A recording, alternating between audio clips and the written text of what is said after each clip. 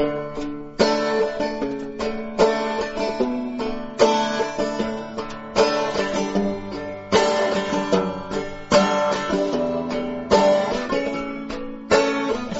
I was a Catholic girl, loved the mass, I watched the swirl of smoke from candles burning, while Mary looked up yearning.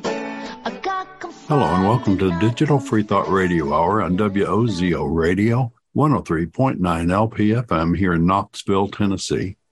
We're recording this on Sunday morning, July 31st, 2022. I'm Larry Rhodes, or Doubter5. And as usual, we have our co-host, Wombat, on the line with us. Hello, Wombat. Sky, I'm blinded by the lights. He's being taken by the gods. Someone save this man. He's doomed. Turn it off. I still got a glare going there, but good for radio. I feel like I'm in a, what's that guy who directed Star Wars? I'm not, or Star Trek. I'm not as quippy today, right. But yeah, quite doing well. Sky is one of our guests, and Dead Pirate Higgs, welcome from Western Canada. John Richards from England, welcome. And Scott from Texas, of course. Digital Free Thought Radio Hour is a talk radio show about atheism, free thought, rational thought, humanism, and the sciences. And conversely, we'll also talk about religion, religious faiths, gods, holy books, and superstition. And if you think you're the only non-believer in your town, well, you're just not. In Knoxville, in the middle of the Bible Belt, we have a group of over 1,000 of us. So you can imagine that you have quite a few in your town that just need to get together. We'll tell you more about our group after the mid-show break. Wombat, what's our topic today? UFOs, Loch Ness Monster, and Bigfoot. Oh my. Oh my. Oh my. Oh my. It's going to be a really interesting topic on folklore and skepticism today. But that, in my opinion, is the meat and the main course. I'm ready for some appetizers. How about some noodles? We'll throw it up to our own Dread Pirate Higgs for a weekly. All right. Our noodly lord, who art in a colander, al dente be thy noodles. Thy blood be rum, thy sauce be yum with meat, as it is with vegetables. Give us this day our garlic bread, and forgive us our cussing, as we forgive those who cuss against us. And lead us not into ketoism, but deliver us some carbs. Thine are the meatballs, and the sauces, and the grog, whenever and ever. Amen. You know, speaking of weird folklore in American history, it would be good to do an episode in the future on weird diet folklore as well. Ketoism, veganism. I want to know about stuff like this too. So get ready. Shots are in the chamber. Anyway, before we get into it, how about we go around table, see how everyone's doing today? Sky's still being taken by the light. You know, it's called a drape. You could just like drape that. Okay. Or scoot to the right, either one. Anyway, we're talking good radio today, guys. I'm feeling really good. The other way. The drape behind you, the window behind you. Yeah. Like that's better. Don't move. Anyway, guys, I'm feeling good today. I've been at my target weight for like the last month. And, excellent. My weight loss journey has finally gotten to the point where I'm okay at being at the weight that I wanted to be at. Like getting out of the mindset of not losing weight or trying to diet is a hard one to get into. But once you're in it, it's also hard to turn it off when you're done. So like I'm finally at the point where it's like I don't feel guilty if I do need to like eat and stuff like that. And my weight's not going up and I'm not checking it like every day. But when I do, it's at this right point and I'm like, oh, fantastic. It's not something I have to like. Well, I hope you're giving yourself a little bit of a window there. Yeah, I have a range. Absolutely. I have a range. Absolutely. You don't want to panic if it gets a pound or two off. Exactly. And if anything, I know how to take it off, but it's really just been the adoption of a bunch of outdoor activities and like de-stressing in like really productive ways. I found like it's been a really good way to stay healthy. And these are practices I'll take with me all the way to my grave. And who knows what comes after that, but I'll be ready for it. If anything. Yeah. Larry, let's throw you under the bus. How you been doing? What's going on? Under the bus here is just fine. I can see up between the wheels. Nice. Thanks for the weather report under the bus, Larry. All right. We'll take it. But no, I haven't got my motorcycle out and still feeling guilty. But it's awfully hot out there. It's hard to get out. But we're looking forward to fall. I'll get it out then for sure. Yeah, you're going to have 2 good weeks, and then it's going to be too cold, and you're going to be complaining about, hey, it's too cold out there. There's nights all over the road. Yeah. Okay, well, enjoy the 2 weeks when they come. I'll tell you when it happens. I've seen the cicadas out already. I love it. John Richards, weather patterns over there. What's going on up in the grand old UK? Well, our buses are double deckers, of course, so being under them is a lot harder than you have in the US. No, everything's pretty fine here. The lady of the house is out of hospital and making a good recovery. And it's too hot, but we're all ticking over nicely. Nice. Double decker buses are something I definitely want to have a chance to ride on. That's like one of my bucket list things. So, yeah. Fantastic. Yeah. They all want to keep go looking around and saying, where's the driver? Yeah, the problem is it wouldn't work in America. We have a weight problem, and I think the suspension is just going to handle it. I just don't think so. We'll throw it up to Sky. Joe Sky, how you been? Good morning, sir. Good. I'm well. Nice. Looking good. Thank you. I am keeping busy. I've been having people ask me if there's going to be a book anytime soon. And I thought about anthologizing some of my essays from my blog. And then I thought, no, I'm going to write about something close to my heart. The title of the book is going to be The Dialogue: Why Theists and Atheists Should Be Talking and Why They Aren't. Yeah. All right. Good. Definitely talking online. Can we put you on?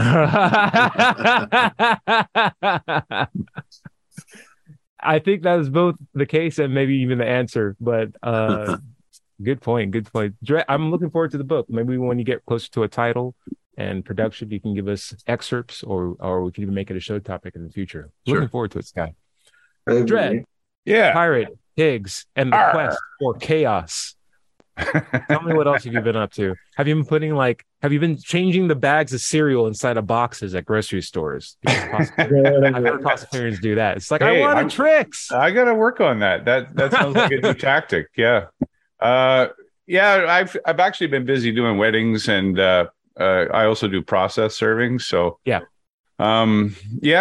been keeping busy. I am likely to be heading down to the coast here anytime soon to some more work in the security end of things and private investigation. And so I'm looking forward to that. But I've actually got a wedding later this morning. So I won't be for the GAN review, unfortunately. Oh, but, I'm going to Jewel Lake.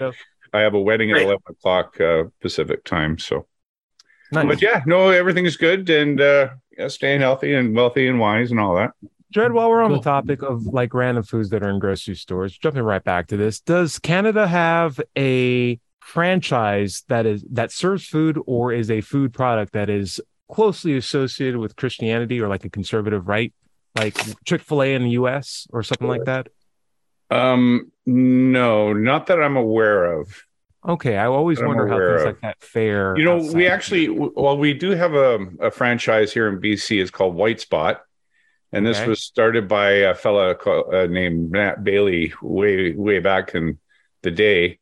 And of course, it was White Spot. It was where white people go. So unfortunately, they've not been self-aware enough to maybe reconsider the name. Okay, in the U.S., that's just called Cracker associated Barrel. To their branding. What's that? In the U.S., that's just called Cracker Barrel. No one gets the Cracker Barrel joke. But if there were more black people on the show, they'd be like, "Oh, he got you." All right, guys. I like watching a show called Baggage. I'd highly recommend it. It's an old show. It had Jerry Springer as the host. The whole concept of the show is there is a person who is about to go on a date with one of 3 people, but they all have baggage. And what they do on national television is air out the baggage first. And they literally have suitcases that increase in size. And the first part of the show is they open the small suitcase. And it's like, I'm a cat person, or like, I don't have a car. And you're like, okay. The lady gets to decide from the 3 bags, what's the worst baggage, and knocks that guy off the show. Then the next bag opens up. And sometimes it's like, I'm an atheist. And it's like, why is that baggage? And then the guy gets to defend himself a little bit. I'm just like, that's not baggage. He's still a good guy. And the other one's like, I brush my teeth 20 times a day. I'm like, that's a problem. And she'll kick off the atheist. I'm just like, why'd you kick off the atheist? Jerry Springer would say, and she's just like, I just need a man who's like of faith. And then finally, they do the final reveal, what's the biggest baggage, and it's like, my girlfriends must cook me food 14 times a day. I was like, yeah, that's, of course, he's a 20-tooth brusher kind of guy. Of course, you're going to get some sort of thing like that. That's what you asked for. You could have had a perfectly normal atheist, and instead you got the toothbrush guy who you're going to have to cook for all day long. And that, but before the guy accepts the girl has a baggage case of her own. And in the last episode of Baggage, it was very interesting because she opened it up and said, I had been abducted by aliens. And the whole time you're like, I thought this was like a lady who, you know, kind of had her feet on the ground, who knew what she wanted, was ready to commit. Turns out she was convinced that she's been abducted by aliens twice. And it got me thinking, because I am the kind of person who's not willing to, or who isn't afraid to say that I am convinced that there is most likely life somewhere else out in the universe. I think if we know the mechanics of what biology here, and how large the universe it is, it's not a far-fetched conclusion that there's life out there somewhere. Right. Also, I would even go as far as to say that there's probably modes of travel for advanced life forms and intelligence out in the world, or out in the universe out there somewhere. What I just find to be spectacular in terms of skepticism is that intelligent life has visited here and abducted that lady on Baggage to the point where she would kick off the atheist and keep the toothbrush guy. Like, why is she so interesting that they get her twice? So I want to talk about UFOs. I want to talk about Loch Ness Monster, Bigfoot, and other conclusions, and see, are they really as far-fetched as they seem, or as we tend to brush off as skeptics? Or maybe there's some validity in there that we're willing to, examine and compare. And so I'm going to throw this out to John Richards. Seems like you're biting at the chomp. I'm going to throw something out at you. What's your opinion on UFOs? Unidentified flying objects. Talk to me. Okay, yeah, there's a woman, I think she's called Louise somebody, and I'd have to check on her name, but she claims that she's not only been abducted by aliens 14 times, but also raped by them in their spaceship. No, I think that's pretty far-fetched, that story. And I unlike you, Ty, I think, yes, it's highly probable that there is alien life. As to whether it's intelligent life, that's a different matter. And as to whether it could get here, that's another kettle of fish entirely, because so far as we understand at the moment, it's too dangerous even to attempt to travel at the speed of light. So we're looking at many years of travel, probably longer than the expected lifetime of the person involved. And then why would he undertake such an arduous exercise in order to fly over or just rape some woman? It's ridiculous. Crop circles. You'll have crop circles over there, right? Yeah, they still have crop circles. It's very true. They still do. Because when you're bored, you have nothing better to do than draw on corn. But John Richards, I have a contentious point I want to throw at you. I want to poke at this idea.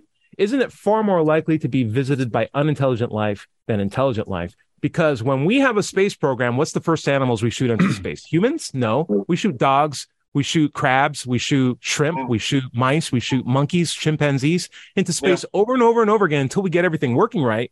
Then we do the human guy with the nice teeth who can come back and give a nice little interview. And we don't.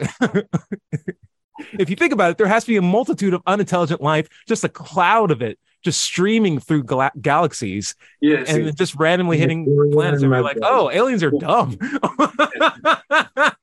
But this picture's so great. What the hell is going on here? What do you think, John?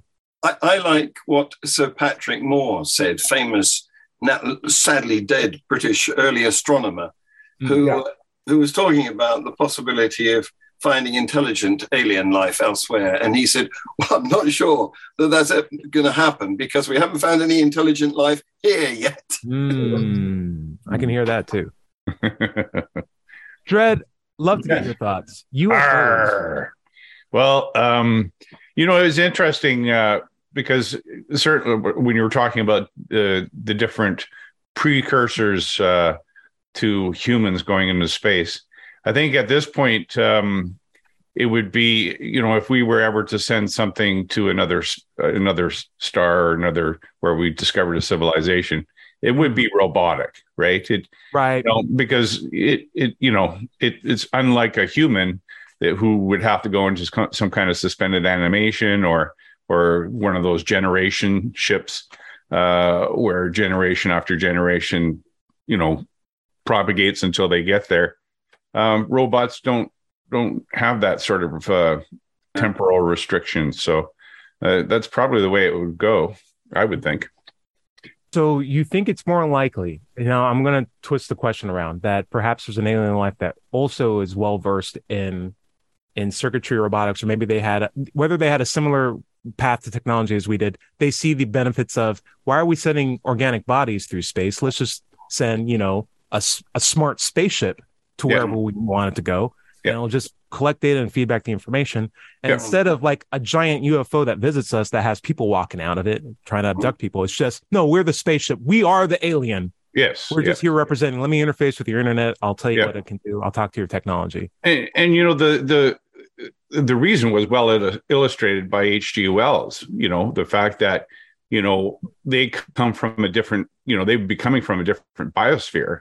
And, if it turned out that DNA was a common,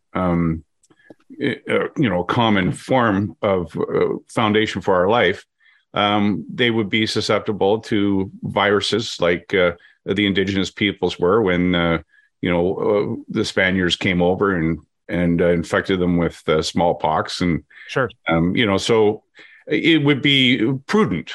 Right. In all circumstances, for whether we send something off or someone else sends something to us, that you don't infect the planet inadvertently or vice versa. Right.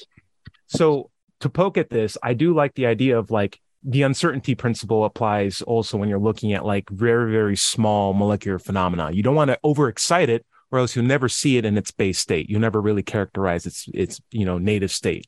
And so if you go in and you're trying to look at organic beings on another planet, but you're an organic being yourself, you are contingent on a particular biome, you have a potential of contaminating the area that you're working at that may not be ready. Like you bring a virus or a new flu or a new kind of COVID to this planet, you're killing millions and millions of beings that you could have potentially, made peace with or work with or study. So why are you going to risk all that? Just sanitize like some sort of like technology, whether it's so advanced that we can't interpret it, or like some sort of like mechanical structure that we can clearly see, and then send it over through deep space. And then whenever it reaches, it's just like, oh, it's a machine, it's hopefully not going to damage too much, maybe even do long distance viewing. I don't know. There's some validity to that. I can see that. Larry Rhodes, what do you think?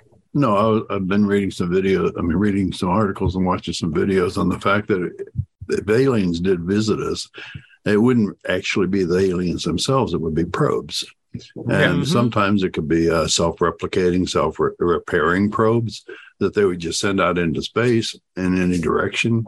They would, if they came across the solar system, they would. Sorry, my daughter just walked in. But hey, daughter. But they could be in our solar system right now. 2001 had a pretty good example of that in the movie. But many of the articles say we should be looking for those probes, not just listening to the signals. So I think that's a good idea if we could find out some way to find them. Yeah, like honestly, if you're an alien to a point where you can travel across the galaxy, couldn't you just observe a planet from like at the edge of the solar system and be like, oh, there's some new gases generating. They're making way more plastic than they should be. All right, we'll just keep watching that. John, what do you think?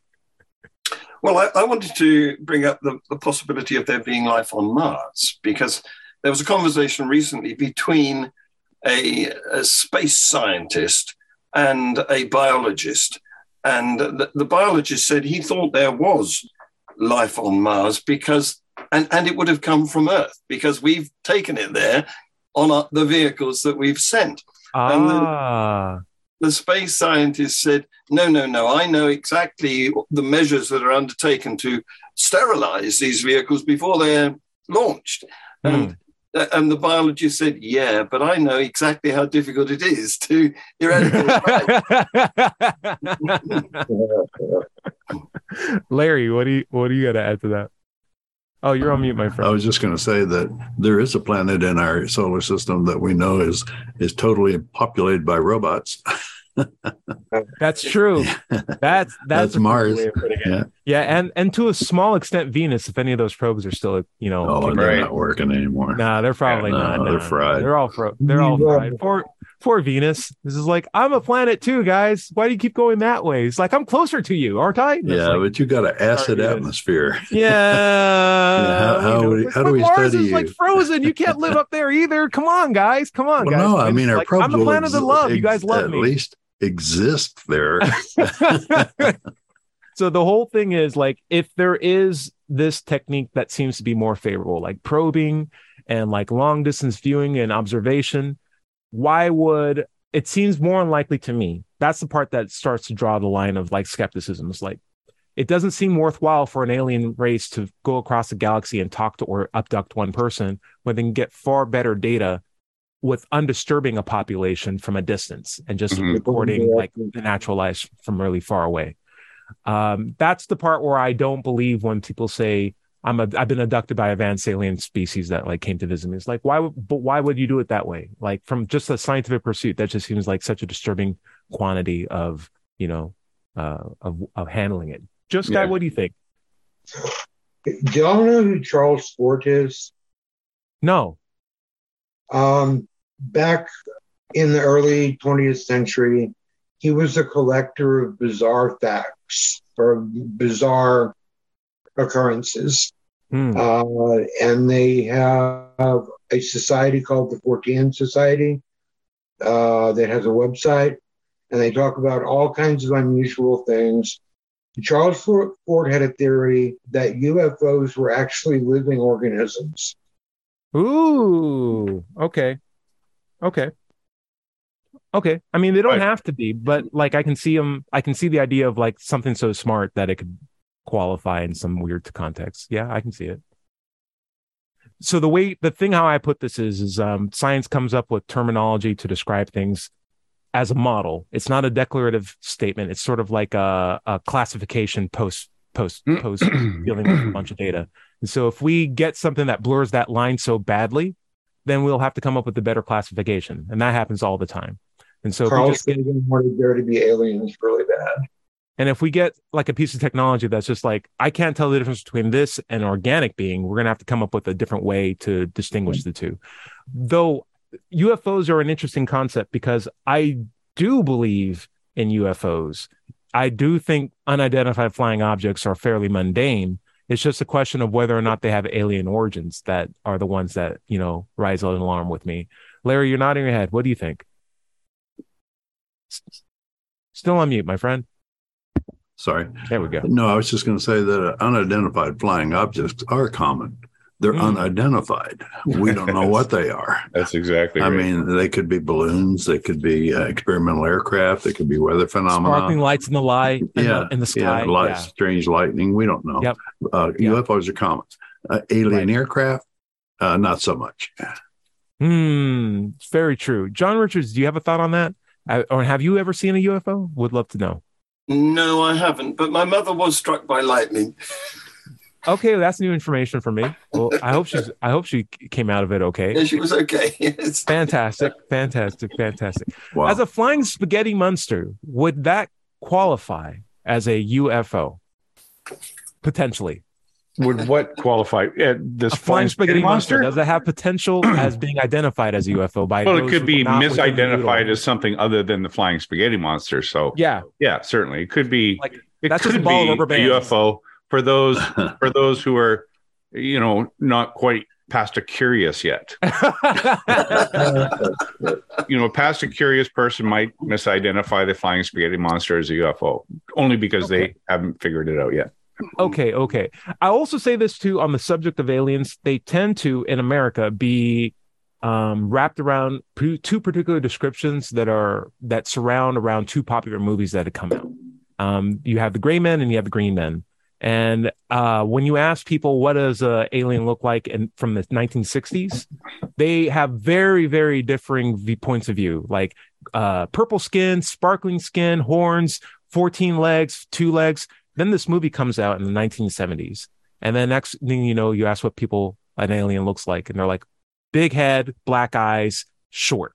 Every single version of it is almost on par with the same thing. Then another popular movie comes out immediately after with the Green Men. It's like, it's green skin, but big heads and black eyes. I'm like, that is a very interesting notion. And I feel like religious stories tend to have a backbone in this same phenomena. In the event that people can retell different stories in the same way to the point where people are convinced that they actually are true, that they've had a similar experience themselves. There's like a common thread, right? Yeah. Larry, what do you think? It's like Dante's Inferno. I mean, our common view, our images of hell and the devil come from Dante's Inferno, not from the Bible. Right. But it's popularly held nowadays. Correct. Yeah.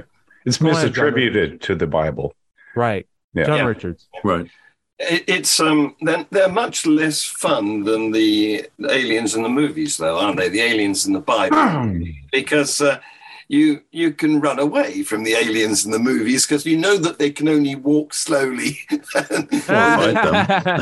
You've got a chase scene to enjoy.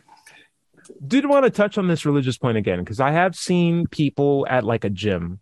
Some guy described, like, I once like lost a jacket, and the guy's like, "Oh, I found my jacket." I'm like, "Okay, great."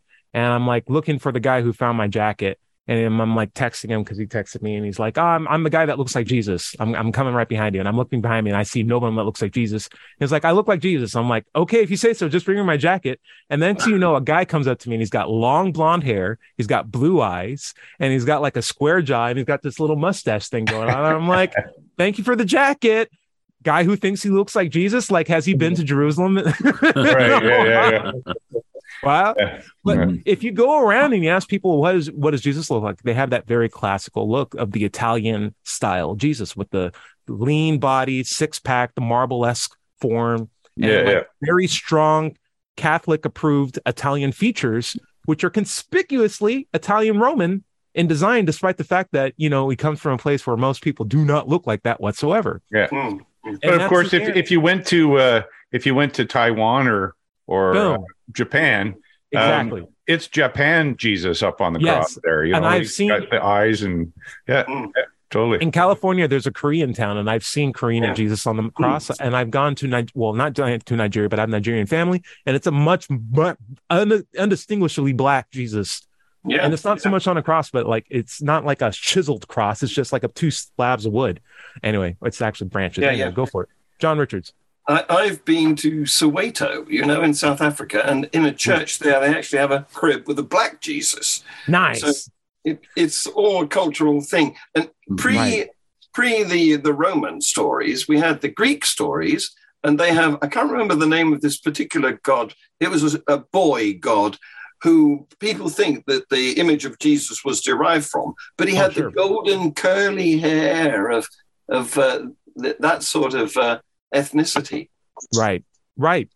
Dread, you're already looking up something that you're... Well, no, I was going to point out something, just going back to the UFO thing, is that recently scientists have been working on the idea of communicating across interstellar space, right? So, I already told you I saw Contact and I like it. Why do you keep trying to like rub this in? Why do you keep trying to rub it in? It's okay. It's a good movie. No. This is different. This is different. I was wrong. This is different. They're actually trying to determine whether or not the fidelity of quantum communication across interstellar space can, you know, in effect, do something like subspace. Remember in Star Trek? They could communicate much more instantly through subspace. And so this is a technology that is possible. And, you know, say there were, other intelligent civilizations out there, that they could potentially already be beaming signals at us. And we have just not developed the technology to receive them. And that once we do, we may solve that Fermi paradox, like where's all the life? Sure. Because it just may be that we don't have the right listening devices to hear the signals that are actually being out there. Sounds to me we need to invest more in science then, in order to get closer to that than praying harder. Larry Rhodes. Yeah, it's time for the break. We need to go ahead and do that. Stay tuned, though, for the second half of the Digital Free Thought Radio Hour on WOZO Radio, 103.9 LPFM here in Knoxville, Tennessee. We'll be right back after this short break.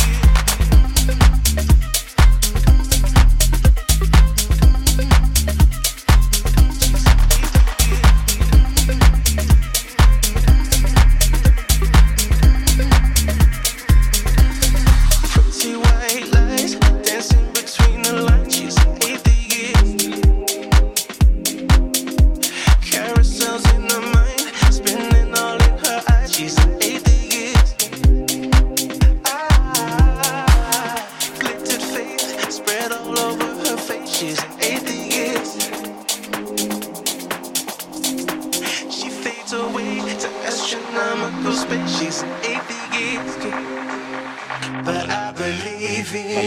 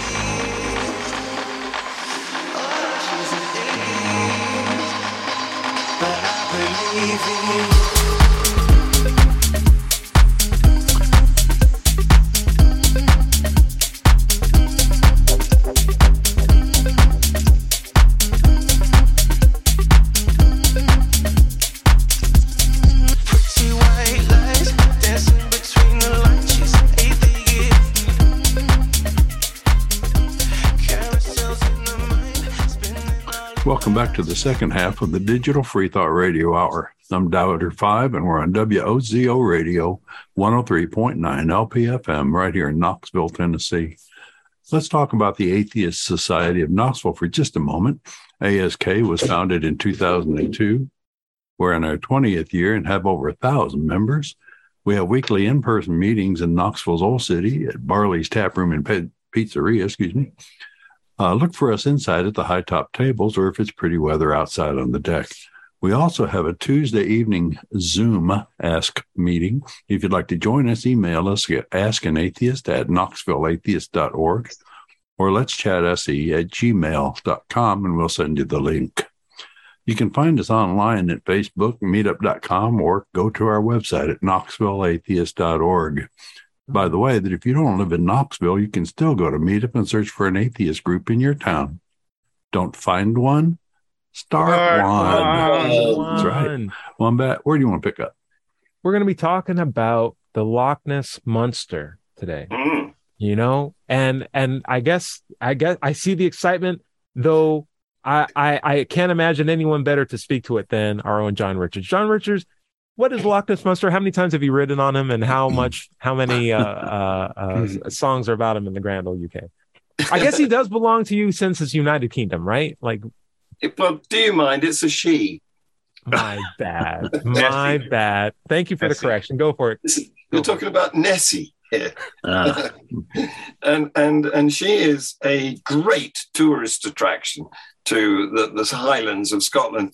I actually spent a few days in the summer of one mid-60s. I'm an old guy, so it was in the mid-60s, actually hunting, not for Nessie, but for Morag, who's the monster in the neighboring loch known as Loch Morra.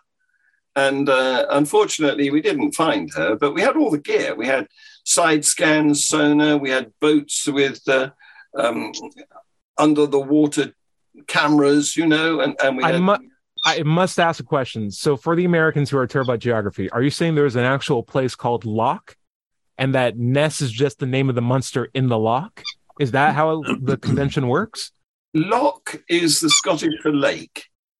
And oh my gosh. These are particularly unusual lakes because they're very deep. They have a V-shaped valley between high mountains. Okay. And there's a number of different lochs. And Loch Ness is one, Loch Morra is another, and there's a whole host of them. They're plentiful. Okay. Oh, that wasn't me. That was my dog. Could have been Nessie. She makes a It noise could like have been that. Nessie. So there's a lot. Oh, okay, go ahead, Dred. What do you got? Well, so certainly everyone's heard of Loch Ness or Nessie, but here in British Columbia, not too far from me, about 2.5 hours, is the Okanagan Lake. And that is purported to be the home of the Ogopogo, which is another sea monster, very much like Nessie in most respects. Similar investigations have been conducted over the years in search of this elusive creature. Well, but, the story... interestingly, there's a great deal of evidence that it's a bit of an optical illusion. And it usually happens where the waves go in a harmonic pattern, so that they actually interfere with one another as to create stronger undulations and then flat spots, stronger undulations and flat spots. And I've actually seen that myself. It is like if you just caught a glance of it, or even if you kind of looked at it and didn't know what was going on, you would think it was an undulating creature. Yeah. Well, the situation in Loch Ness is that lots of pictures and movies have been taken of mysterious effects. Like Dred was saying, a wake traveling mysteriously across the top of the water. Sticks have been misidentified as culprits. And hoaxes. And indeed, yes. But the most convincing still photograph, a black and white still photograph, showing this head rearing out of the water and moving along. The perpetrator of that admitted recently, well, not that recently, but it admitted in the near past that it was his toy submarine with a fake head stuck on it that he was radio controlling in order to create the effect. Yeah. And it was interesting too, because without context and size, you couldn't tell how big or small that thing was in relationship to the other things around it. And the quality of photography back in the day, right? Yeah, and we need to make a point that Loch Ness is not the name of the monster. It's the name of the lake that the monster shows in, any more than Frankenstein is not the name of the monster. It's the name of the doctor who created Frankenstein. Frankenstein. There you go. Right. Guys, I also want to throw out another thing too. It tends to be the case that these animals that are purported to exist tend to be analogous to animals that are not as incredible but are fairly mundane around the area. And I throw this out in the sense of there are snakes, right? If you go back as far as like even Norse mythology, there's the giant serpent, the world-eating serpent, right? There are snakes in China, there's dragons in China. They look a lot like snakes. There's snakes, everywhere. And if you go back to like some sort of ancient mythology, you'll find really cool snakes, except for areas where snakes aren't as common. Like if you go to Egypt, has snakes, but they also have giant hippopotamus gods and crane gods. And they don't have crane gods and hippopotamus gods in like Siberia, because those animals don't exist there. In fact, they have like ancient tigers and, and ancient bear gods. So it's just like, it's cool that you can tie the gossip down to the initial observation of, hey, I think I saw something in the distance. Was that a giant mystical being or was it just another snake? Well, I'm going to make a story up and everyone else will have a reference point. And then maybe that becomes the new, cultural hypnosis sort of thing that exists through the power of suggestion only. I feel like that's a very common thing that happens all around the world and we are susceptible to it. But I never knew Nessie had a sister and more. No. She's only the one. Just the only one. Okay. Works for me. There could be only one. You're talking about snakes being the origin, maybe being the origin of dragons myths. It may also be fossils. Like, you're a medieval farmer and you dig up a Tyrannosaurus skull or a raptor skull. You can make up stories about, early dragons that could fly and breathe fire. Yeah, that's a really fantastic point. So like I don't know what the I don't know what the name of the dinosaur that looks the most like what we think the Loch Ness monster looks like a giant reptilian, long-necked sort of monster. What is it? Alice? Plesiosaur. Plesiosaur, yeah. Plesiosaur. Okay. I wonder, Chicken X sort of situation, because we were working with a blurry image of a silhouette of something that was basically a log and a bunch of submarines. Was that informed by the fossil, and then afterwards we sort of retroactively made it like a green monster that had like these flippy paddle arms, because we only had that picture of its neck and head to work with. I just wonder like the history behind that, but I could definitely see that as a enforcing quality to get to where we are now with the Loch Ness monster. We have a similar thing in the U.S. Because we have, while we do also have fossils in the U.S., we also have very, very hairy people that just walk around the woods on a regular basis, and also people with big feet. And so we have this very, very, color, I believe, image of a guy walking through the woods in a lumbering fashion. And what I propose is to most likely just a costume. But we've turned that into a whole cultural phenomenon of Bigfoot. Harry and the Andersons, I don't know if you guys remember that, but that was a show about a family that adopted a Bigfoot or a Sasquatch. That's been folklore as far as I'm aware, Western, manifest destiny was occurring. So like, as, pioneers are going further out into the woods, they've been making claims of seeing like giant, apes or monsters in the past, blue bison, stuff like that. So like, it's part and parcel with the American folklore. And so I wonder, I will go on a roundtable. Have you guys ever heard of Bigfoot? And what's your ideas behind that? And we'll get into the validity of it. So, Dread Pirate, Bigfoot. Yeah. Have you ever heard of it? Yeah. Canadian Bigfoot. More politely. Well, that's the Sasquatch, and so that comes from a Native American or Indigenous people's name for that sort of mythic creature. But and they made every attempt to identify one of those too. But of course, what you don't see are any bones. You don't see any poop. And you would expect to, have other evidence, not necessarily, because I know a bear's been there, but I may not have seen the bear, but I know that it's eaten berries because I can tell by its scat, right? Right. And so that, it's ludicrous that anybody could say with any certainty that Sasquatch exists when there isn't even evidence of its passing, let alone a sound, visual, other than blurry pictures, right? And videos and conventions and songs. How dare you? There's so much evidence out there. I can show you at least 10 people who've seen Bigfoot. Yeah. With their own eyes. That's pretty good. Yeah. How many anecdotes does it take to make a fact? The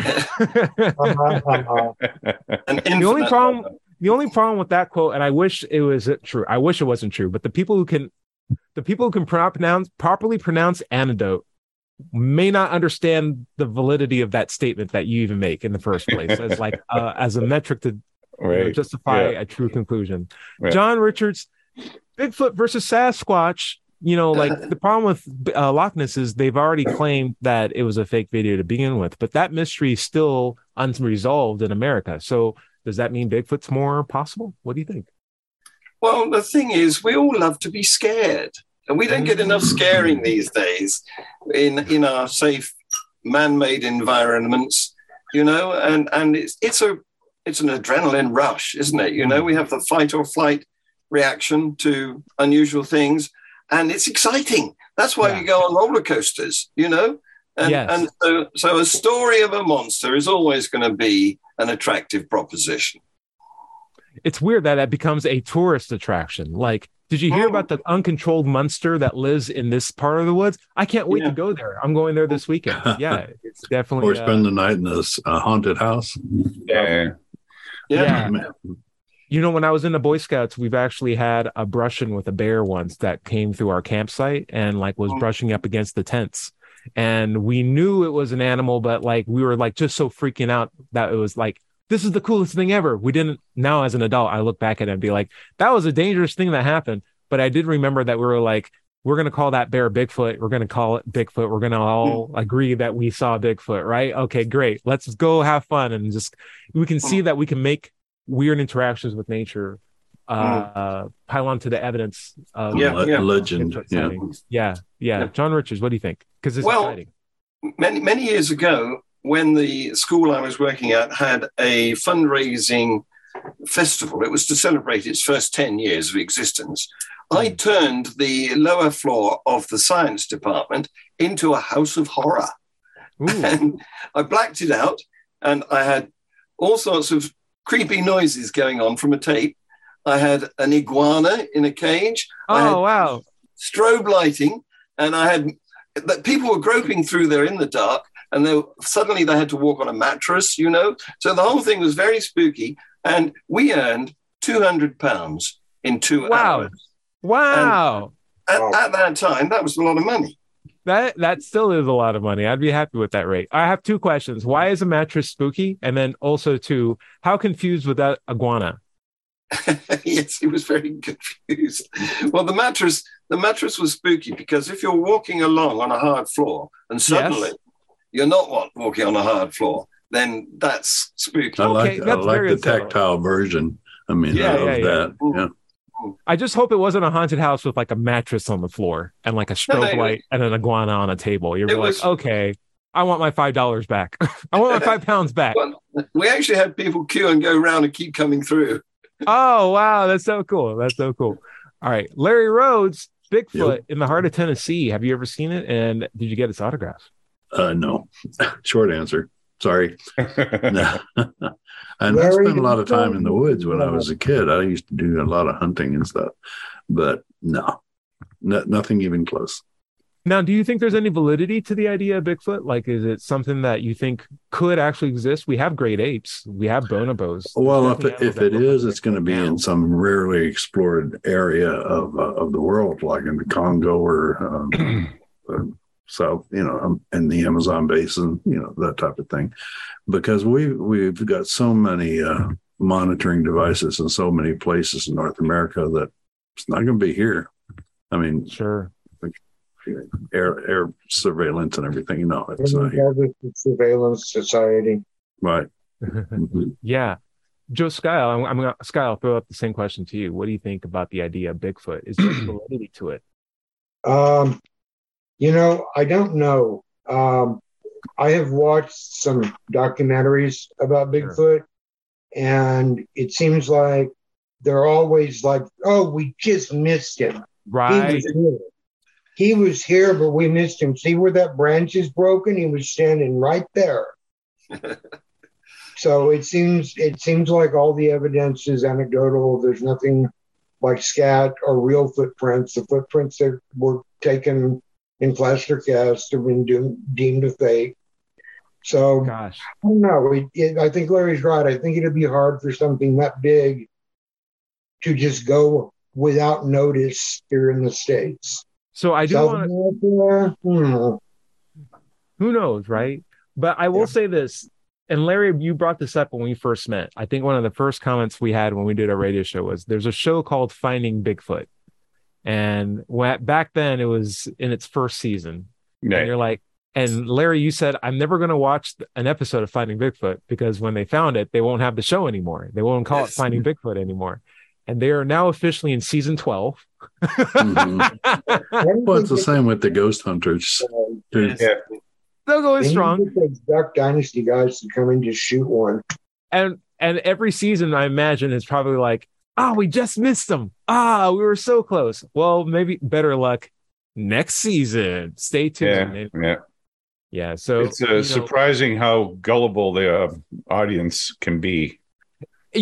Here's the other thing too. It doesn't cost a lot of money to film an episode of Finding Bigfoot. It's just two guys in the woods and a barbecue at the end of the day. That's it. Larry, what do you think? And if they do find it or find a ghost, you don't have to watch the show to find out. It'll be in the papers. It'll be all over the papers and all over the news shows if they ever did.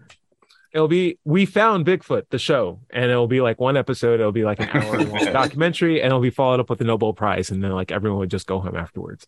The thing is, I do think there's some validity to the idea of like big apes. If you want to see a Bigfoot, you can go to a zoo right now and see a bonobo, or you can go on YouTube and see a bonobo. I don't really like big smart animals in zoos anyway. So yeah, so like check them out in their own wild habitat. They're huge chimpanzees with body proportions almost identical to a human being. They look like a missing link, though they are not a missing link. They're just an off branch of our evolutionary path. But I do think it's really incredible that we could make up something, right? Like an animal, like a Sasquatch, without being informed of what an animal that looks like an actual animal that actually is walking around in Africa. Like Native Americans had an impression of Sasquatch. They impressioned it on people. And then, pioneers of America took it on, and we made this whole cultural phenomenon of Bigfoot. And meanwhile, there's an actual species of them roaming around in Africa, and no one cares about that. They just want that one that's in America roaming around somewhere. I'm just like, if you like that, look on YouTube. Those things exist. They're just not here. That's the only thing. That's the only thing you have to admit. And you can still have the thing that you want.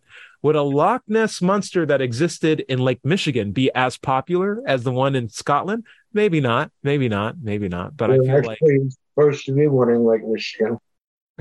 Yeah, it's just pride at that point.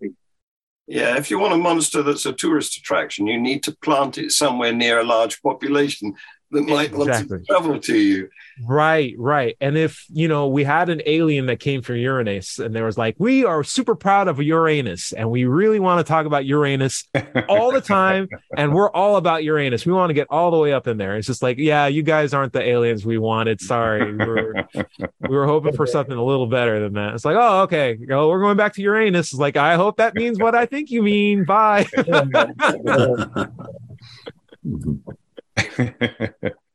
Anyway, hey guys, I think we had a really good show. We talked about Bigfoot, we talked about UFOs, we had some discussion on Loch Ness. The main thing is the things that are the backbone for why these folklores are still alive and kicking around today are also the same pillars that hold up religion and dogma. It's essentially just lack of critical understanding and questioning. And if we apply the same tools that we applied in this discussion for UFOs, Loch Ness Monster and Bigfoot, we'd actually find that it's the same tenets that are being held up for our concepts of Jesus and gods all around the universe or world. What do you think, John?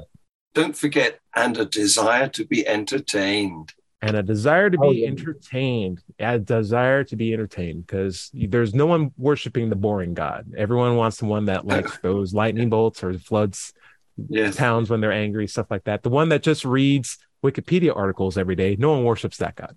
Yeah. No one worships the semi-powerful God. The semi-powerful, right? You got to go for the all-powerful. Yeah. So, yeah, very true. There's no discount gods that are on any worshiping pillars. Dread, where can we find your stuff at?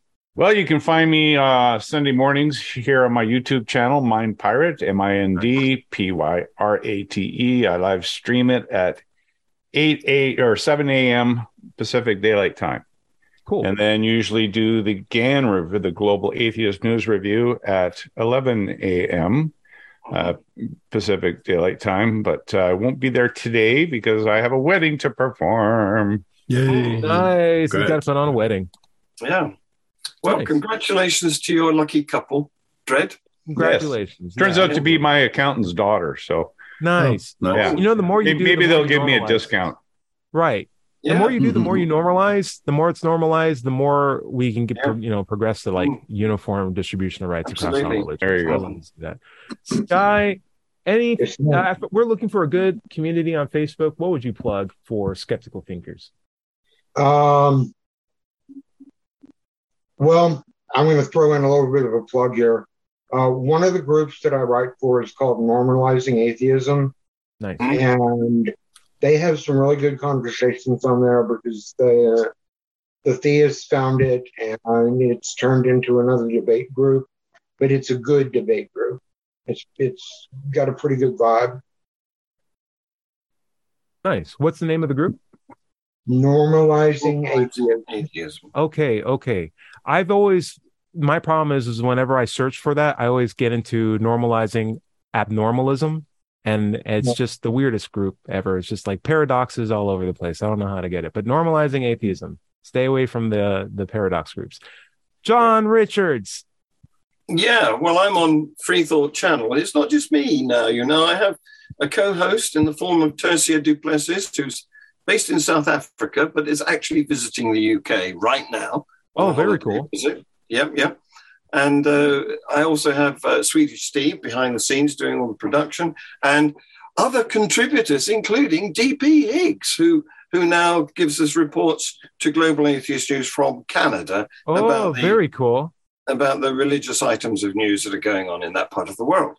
So nice. We've got a number of shows, and we're branching out. There will be more shows coming soon. Free Thought Channel. We had a lovely chat yesterday with, what's his name? Weigold, Dr. I've forgotten his first name, Weigold, who is a Californian psychiatrist.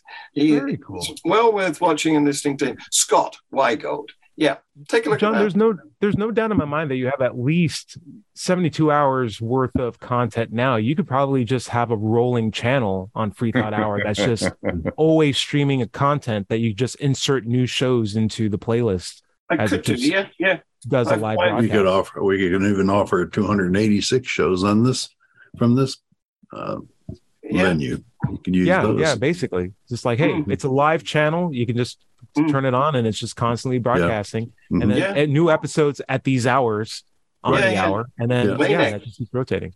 Yeah. Play next. Yeah. Ooh, no, I mean like a live broadcast like Twitch. We'll talk about this. We'll have a conversation. You can find me. I'm Let's Chat. I'm on YouTube. And if you need to reach out to me, feel free to do so in the YouTube comments. We'll be happy to discuss your questions in next week's episode. And before we head out, we'll throw it up to our own Larry Rhodes, Doubter 5, to explain to us what atheism is and what it's all about, because he hasn't done it yet. And I don't know why he thinks souls exist, but he's really going to have to clarify this point with me. I have a lot of skepticism. Well, I wrote it down. It's kind of hard to go into with 3 minutes of the show left, but I have a book out. It's on Amazon. There it is, called Atheism, What's It All About? So check it out. Hope you enjoy it. You can also go to my website, my blog that has an awful lot of the articles from the book on that site. It's digitalfreethought.com. Be sure to click on the blog button. If you have any questions for the show, send them to us at askanatheist@knoxvilleatheist.org or let'schatsE@gmail.com, and we can answer them on future shows. You can find this show on podcasts everywhere. Just search for Digital Free Thought Radio Hour. And if you're watching this on YouTube, be sure to like and subscribe. Remember, everybody is going to somebody else's hell. The time to worry about it is when they prove that heavens and hells and souls are real. Until then, don't sweat it. Enjoy your life, and we'll see you next week. Say bye, everybody. Bye. Bye-bye. Man.